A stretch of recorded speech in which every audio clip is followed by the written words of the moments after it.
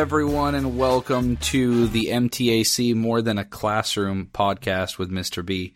I apologize for our 1 week hiatus, so let me explain myself. I know that we're trying to release every morning or every Monday morning at 6. However, last week, podcast was recorded. Everything was good to go on my end, recording-wise, and the file just completely corrupted. That's the first time it's happened to me, so I use a website called Riverside, and for whatever reason, anytime I tried to download it, it just didn't work. It just sat there, and it's kind of the spinny wheel of death, if you will. So I'm going to try to get back and record that. I had a guest lined up anyway for that, and then they ended up having to back out and reschedule. So if you were really looking forward to that episode on friendships, relationships in general, that is going to come back, I promise.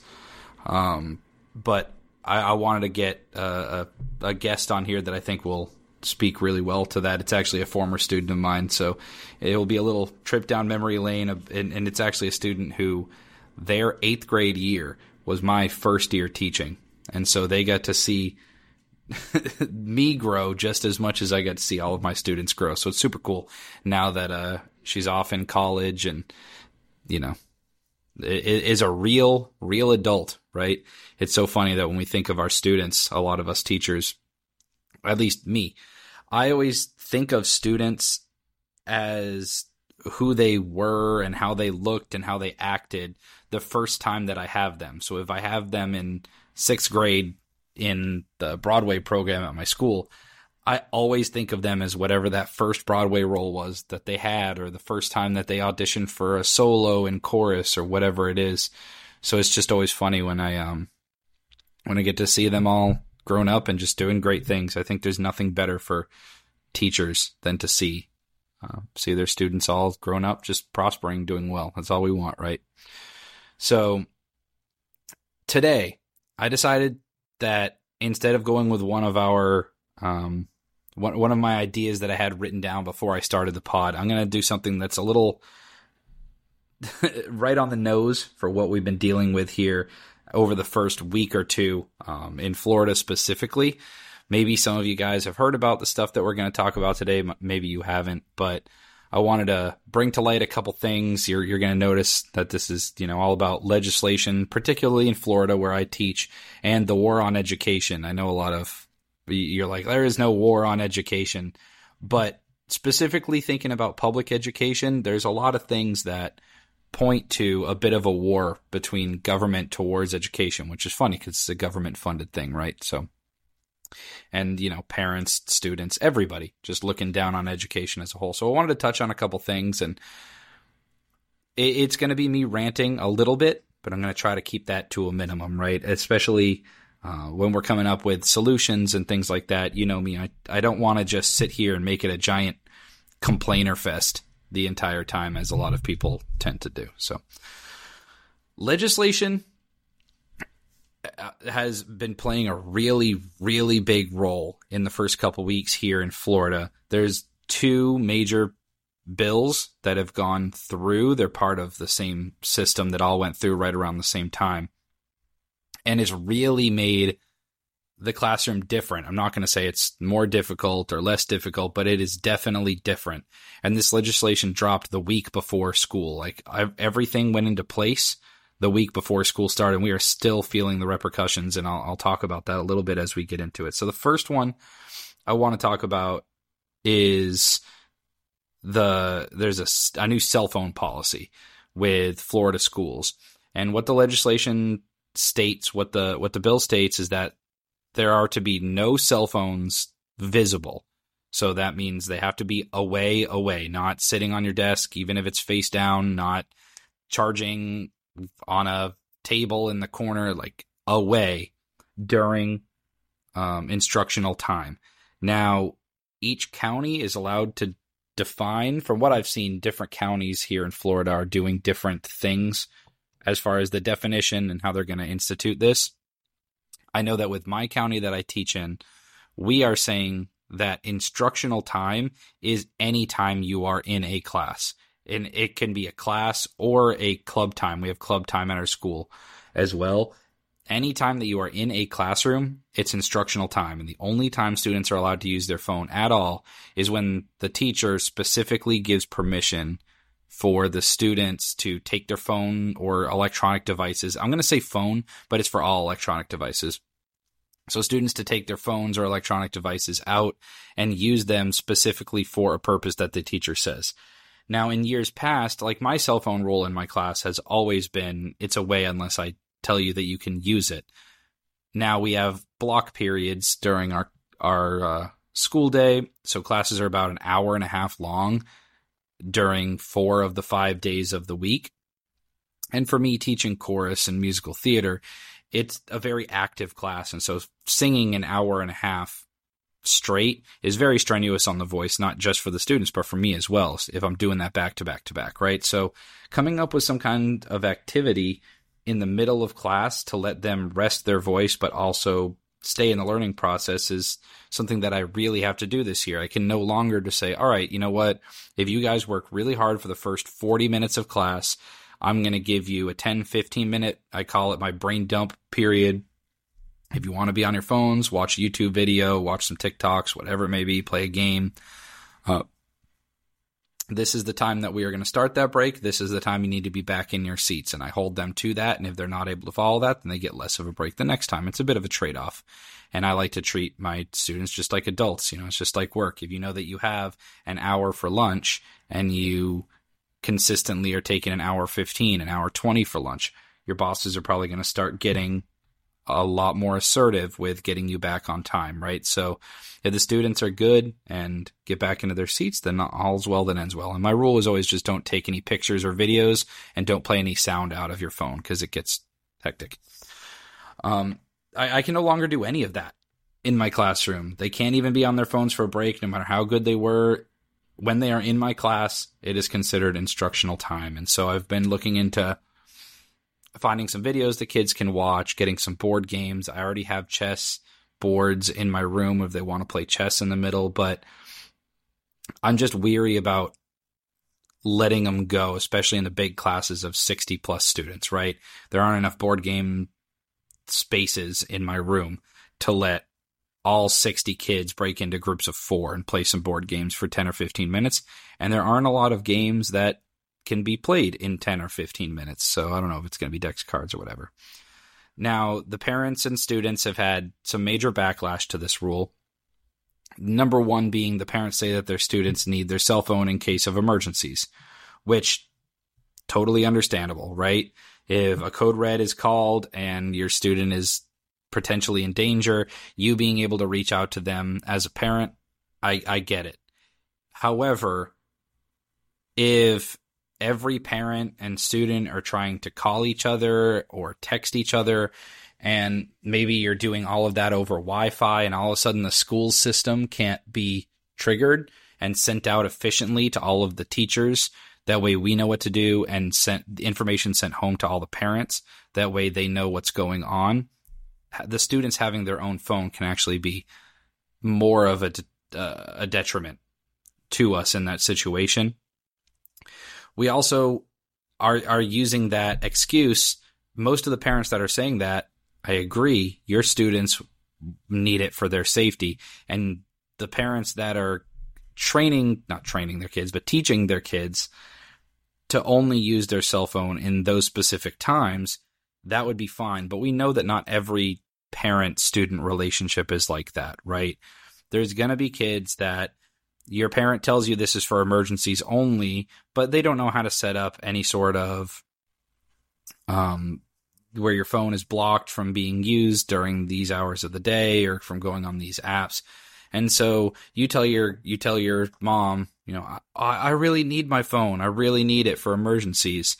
And then you're just sitting on YouTube all day, burning your battery, playing whatever game, Crossy Road and Angry Birds 97 or however many they're on now, right? So parents, we have to remember that the students might tell you that they're only using it for something, but in reality, they're using their phone for other things. Most of the students are. And I can't tell you in my 7 years of teaching how many students I'm like, hey, please put your phone away. You're not supposed to have it out. And they go, oh, I'm texting my mom, or I'm texting my dad, or I'm texting whoever, insert family member. And I say, okay, well, will you tell them that they should not be texting you during class? Or, oh, well, then can I see your text message to them? And the answer is always, eye roll, put their phone away, because they're just texting their friends. And so that makes it really difficult on us as teachers. I know that not every kid is the same, but the vast majority are not doing what they're supposed to be doing on their phones. So I kind of like the rule change, but I wouldn't be against parents being able to write notes for their kids specifically, saying they can have it in their pocket, but maybe that there is some sort of immediate discipline for students if they start taking it out of their pocket, and if the parents sign it knowing, hey, this is going to be more easily accessible for my kid, and they're going to be more prone to getting in trouble for it.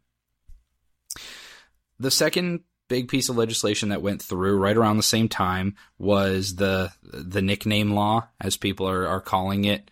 Now, legislation cannot discriminate against a certain type of person, right? Now, we all know that maybe you don't know. A lot of the parents, particularly in Florida, don't like the fact that their kids wanted to go by a different name at school than what they were going by at home.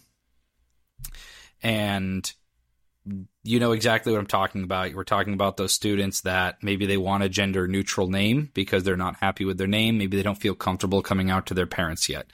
So if Alex wants to be Alice, and I guess Alex is already a gender neutral name, but if Adam wants to be Alice, right? In years past, that student comes up to me and they say, hey, I prefer to go by Alice. And I go, okay, cool. I'll call you Alice. And that's it. That's the end of it. I call that student by Alice unless they ask to be called something else. And it's fine. We go about our day. This is something where the parents feel like the teachers are trying to indoctrinate the kids. I use that word a couple times in this. It blows my mind that they think this is happening. But, that the teachers are trying to push a certain agenda on the students, and that the parents deserve to know what their kids are being called at school. Now, I can see both sides, right? We want to know everything that's going on with our child. I get it. However, if we take a step back and think about the fact that your child wants to feel comfortable with themselves at school and is comfortable enough asking their friends and teachers and administrators at the school to call them by a different name, but they're too afraid to tell you, whether it's because of the disappointment or they're not sure how you're going to react. I think that we need to make sure we do a good job at home of having that conversation. Now, if you had that conversation at home with your child and you still don't agree with it and you still don't want them to call you something, that's where we get into this nickname rule, right? So I have to call you by your full legal name. We can't, or by something that's a part of your legal name. So if your name is Adam James Smith, right? I could call you by your last name, Smith. I could call you Adam. I could call you James. If your name, now this is where it is really hilarious, because if your name is Nicholas, I cannot call you Nick. Your legal name is Nicholas. I cannot call you Chris. Your name is Christopher, unless your name is Chris legally, right? And so, if your name is Alexis, I cannot call you Allie because you've been Allie. If your name, you get my point, right? So the parents are now saying that it's the school that is taking the law too far. And, well, you know what the law was meant for. Yes, we do know what the law was meant for, right? However, we can't just discriminate. We can't say, oh, we'll call your kid by what they want to be called as long as it fits the gender that they were assigned at birth. If you tried to get that passed as a bill, it would get shut down immediately because you are blatantly discriminating against the trans community, right? And so, or just LGBTQ plus community in general. So this has been a constant fight. I have a couple students this year that I've been calling them one name for 2 years, and their parents don't want them to be called by that, even if it's just something as simple as a nickname, just shortened parts of their name because they want their kid to be called Christopher in full. They don't want him to be called Chris. That's what we have to call them as teachers, and it's hard. And some students, a lot of teachers have been calling them by just last names, but it becomes really difficult. Especially when my objective is just to teach. This is not the first time that legislation, rules, state mandates, things like that have come into play and just turned the education world upside down. If you are a teacher or a parent or a student that went through the COVID year, you know exactly what I'm talking about. Everywhere around the country, different states and counties and things were doing different stuff with mask mandates and social distancing and all of these buzzwords that we had to do, right? A lot of teachers had tape, around. It was a scary time when it was unknown. We didn't know what was going on. Then when the vaccine came out, and some parents wanted their kids to get vaccinated and some didn't. And then I can't even remember what the age was, but there was a certain age where students, even though they were minors, were allowed to go get the vaccine on their own. They didn't need a parent to sign over for it. It was so odd, and there were so many different factors going into it. And Florida was a really popular place for people to talk about. I know that my family up in Maine, because Florida opened back up so quickly and basically said, COVID's not real. Let's open the whole thing back up and we're good. And so I had my classes were split right down the middle. The county where I teach is split right down the middle, which I like, by the way. I don't want everyone to be like-minded. I think that leads to complacency. I like having students with vastly differing views, talking to each other, doing projects with each other, making friendships with each other, because there's no reason why people on opposite ends of the spectrum politically can't get along on a human level. I firmly believe that. So sometimes rules just come by, and students and parents might have an issue with it. I mean, I had parents screaming at me because for our musical that year, we wanted to have our musical, but if students were going to be within the enclosed space, we still had to follow all of the rules. And so it was either we have kids practice mask off, but be completely outside, and outside in Florida is just going to be terrible, and we can't perform outside, right? It was either we do that or we perform inside, but then we have to take a break every 30 minutes and let the kids sit outside, or we just have masks. And so we built masks. We made masks for them. My now wife cut fabric and made masks with elastic that matched all the costumes. And it ended up not even, it wasn't even bad. It was something that the audience members said, you know what? It was kind of weird to see at first, but after the first couple scenes, no one really cared. And the kids still got an experience of being in the musical. It was better than canceling the entire thing. So the next rule that is different county basis and how it's enforced, especially at different levels, middle to high school specifically, are dress codes. This is a really hot topic with everybody. I know that our county, the dress code is actually made by students. They generally, every couple of years, they'll have a panel of students, high school students, that will look at the current dress code and alter it as needed. Me being a male teacher, it's really hard for me to dress code female students, mainly because all it takes is one female student to say, my teacher looked, why are you looking at me that way, right? If you're wearing a low-cut shirt and I'm like, hey, that's against dress code, do you have a jacket you can throw or whatever? All it takes is one accusation for me to be in some giant storm. And so a lot of times if I have female students that are falling under that dress code discipline, I'll call up a female teacher that I'm close with and say, hey, can you have a talk with them? Or maybe I have a TA that's older, that's a female, that can sit down with them and just talk to them. But that's really it. Now with male students, I'm gonna tell them like, hey, the big thing with the boys is just pulling your pants up. I should not be seeing your underwear, right? That's just like, pull it up, man. Wear a belt. I have a whole bin of like cowboy belts in the costume room in my room that I have given to students over the years and been like, listen, you need a belt? Here's a belt. I better see you wearing this belt every day.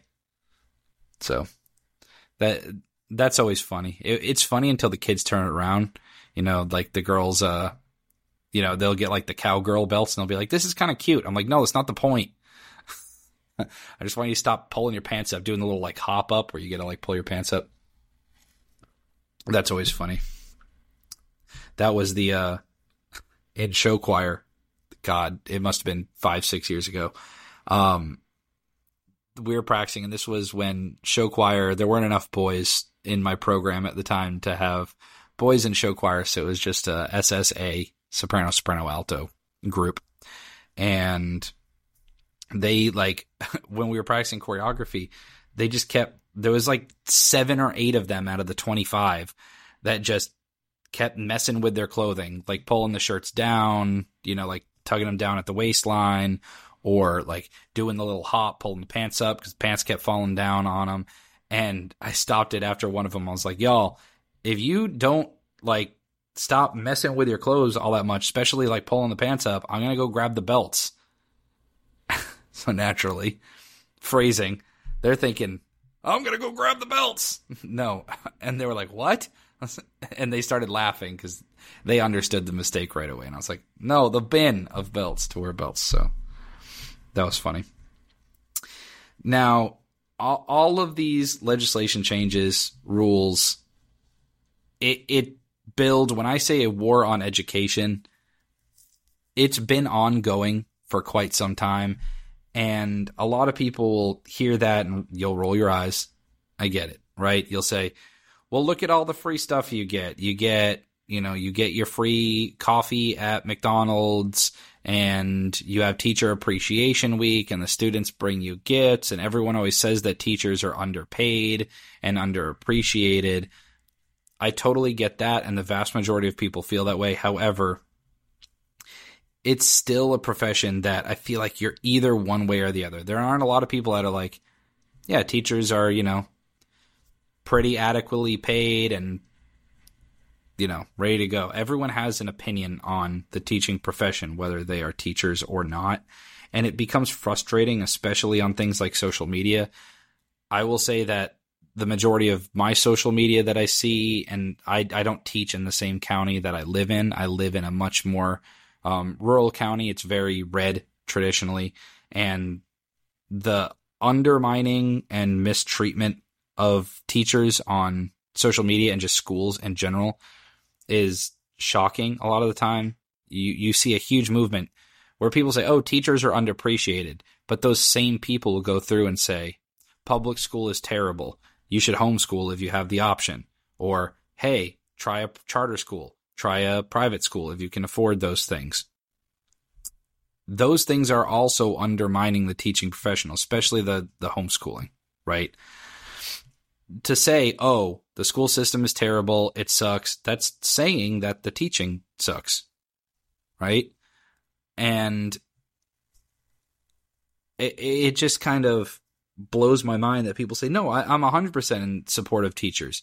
It's like, are you? Because I also saw your Facebook post during the COVID year saying, since my kid's at home during teaching and just learning through a Zoom class, that means I don't have to pay my taxes this year for education, right? Ha ha ha. Can I get that money back?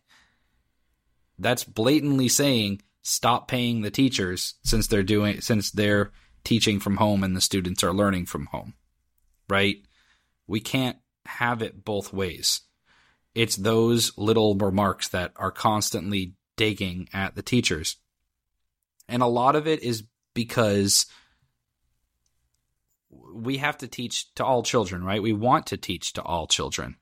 The issue is that by teaching to all children, that's commonly seen as pandering to the quote-unquote left. I'm doing the little air quotes, right? So we see this dynamic of the teachers saying, hey, I want everyone to, if I were to say the following statements, does our mind naturally go to always pandering to the left, right? I want all students, regardless of race, gender, sexuality, anything, right? I want to teach to all students, and I want all students to have equal opportunities. There are a lot of people out there, people within my own family even, that if they heard me say that, they would say, oh, so why don't you just go on CNN with your propaganda? Whereas with me, I mean that exactly how I say it. Every student, right? I think that we forget that we've been catering to a certain way for a lot of years. Even if you are in your 40s, 50s, older, we're doing the same stuff at the beginning every day. At the beginning of every single day, we are required to say the Pledge of Allegiance and have a 1-minute moment of silence so that students can pray if they so choose. That's the reason the rule is instituted. Every single day, we say, under God, every single day, right? And the students are required to stand. They don't necessarily have to speak it, but that is something that we do every day. And I think that we forget how enshrined the common Christian values are within school. And we hear the separation of church and state all the time, but there really isn't a separation of church and state. We look at within my county, we have the what's it called, the Moms of Liberty.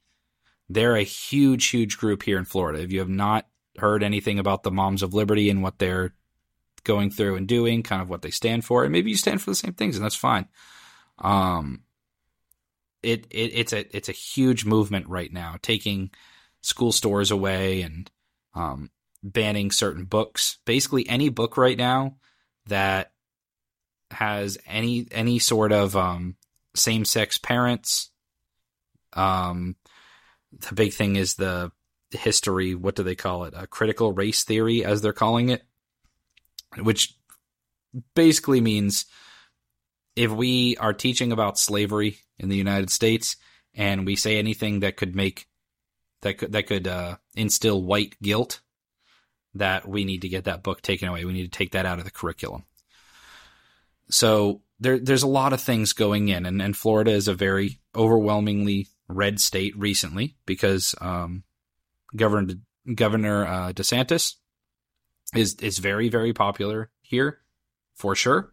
I know that a lot of people around the country think that he is going to be the next president, and he very well may be, which would be interesting because we've been under his tutelage for a little while.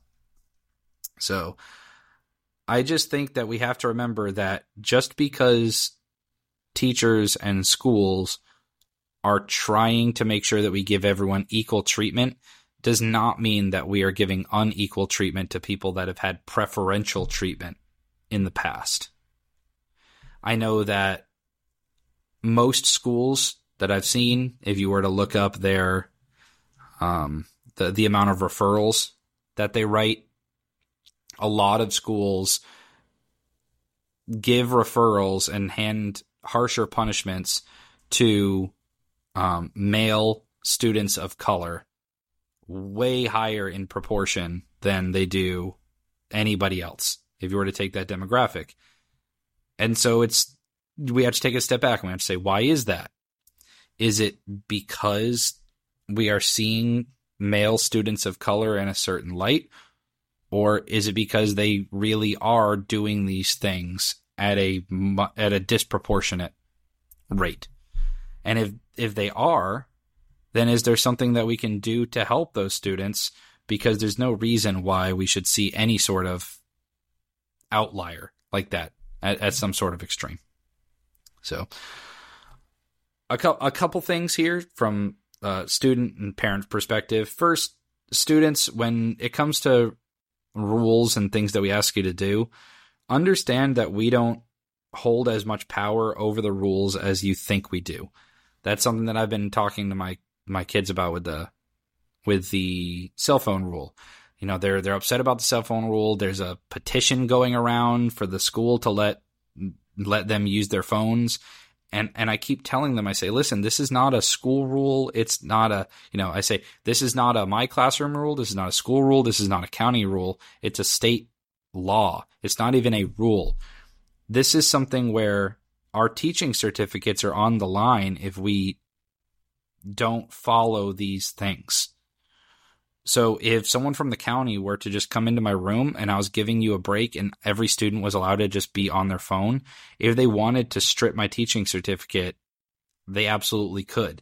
And I have no backup plan. This is what I want to do with the rest of my life, potentially. So there are some things that I cannot and will not fight. And we can't even protest for some of the things that we believe in. A lot of people don't realize, at least in the state of Florida, if we miss work in protest, like if we choose to protest, then we are supposed to automatically get our license rescinded, our teaching certificate. I know that there have been a couple cases since I've been teaching where students have orchestrated a walkout, like after the Pulse shooting, the Pulse nightclub shooting in Orlando. The students wanted to do a moment of silence. I think it was 1 second of silence for all of the victims in the courtyard. And that was something where we as teachers, a couple other instances, the Stoneman Douglas shooting that happened, which is once again in Florida, and we could very well see one in cell phone. If the students walk out of our classrooms, we are not allowed to participate with you. The only way that teachers and admin staff in general can join you in that, quote unquote, is if we are just sitting out there supervising to make sure that nobody is getting hurt. I know that a wonderful coworker of mine, his name's Mark, he, not at my school, but at another school, another fellow chorus teacher, he, during the Pulse shooting, or not during the Pulse shooting, but after the Pulse shooting, when the students had the walkout, he walked right out there with them, and that's what he did. He was pretty much joining them, but he said, "Hey, I'm going to go out there just to make sure that you guys are safe and that there's nothing going on." He didn't want to make sure there was an attack on those students that were trying to prove a point, right? So, parents, please accept that teachers aren't out to get you or your children. I know that you might be like, well, obviously, right? And I'm sure that a few may have a vendetta. I know that there are teachers that might say, "Oh, I had so-and-so's older brother or older sister. I know how you're going to be." And then maybe they're treating that student a certain way. But the vast majority love what they do and just want to be there to help guide your student. I mean, Lord knows we don't do it for the money, right? And so, sorry, got to stay hydrated here. And so it's the same thing we talk about, like the police brutality, right? When that whole movement was going on. I think with teachers, it's the same way.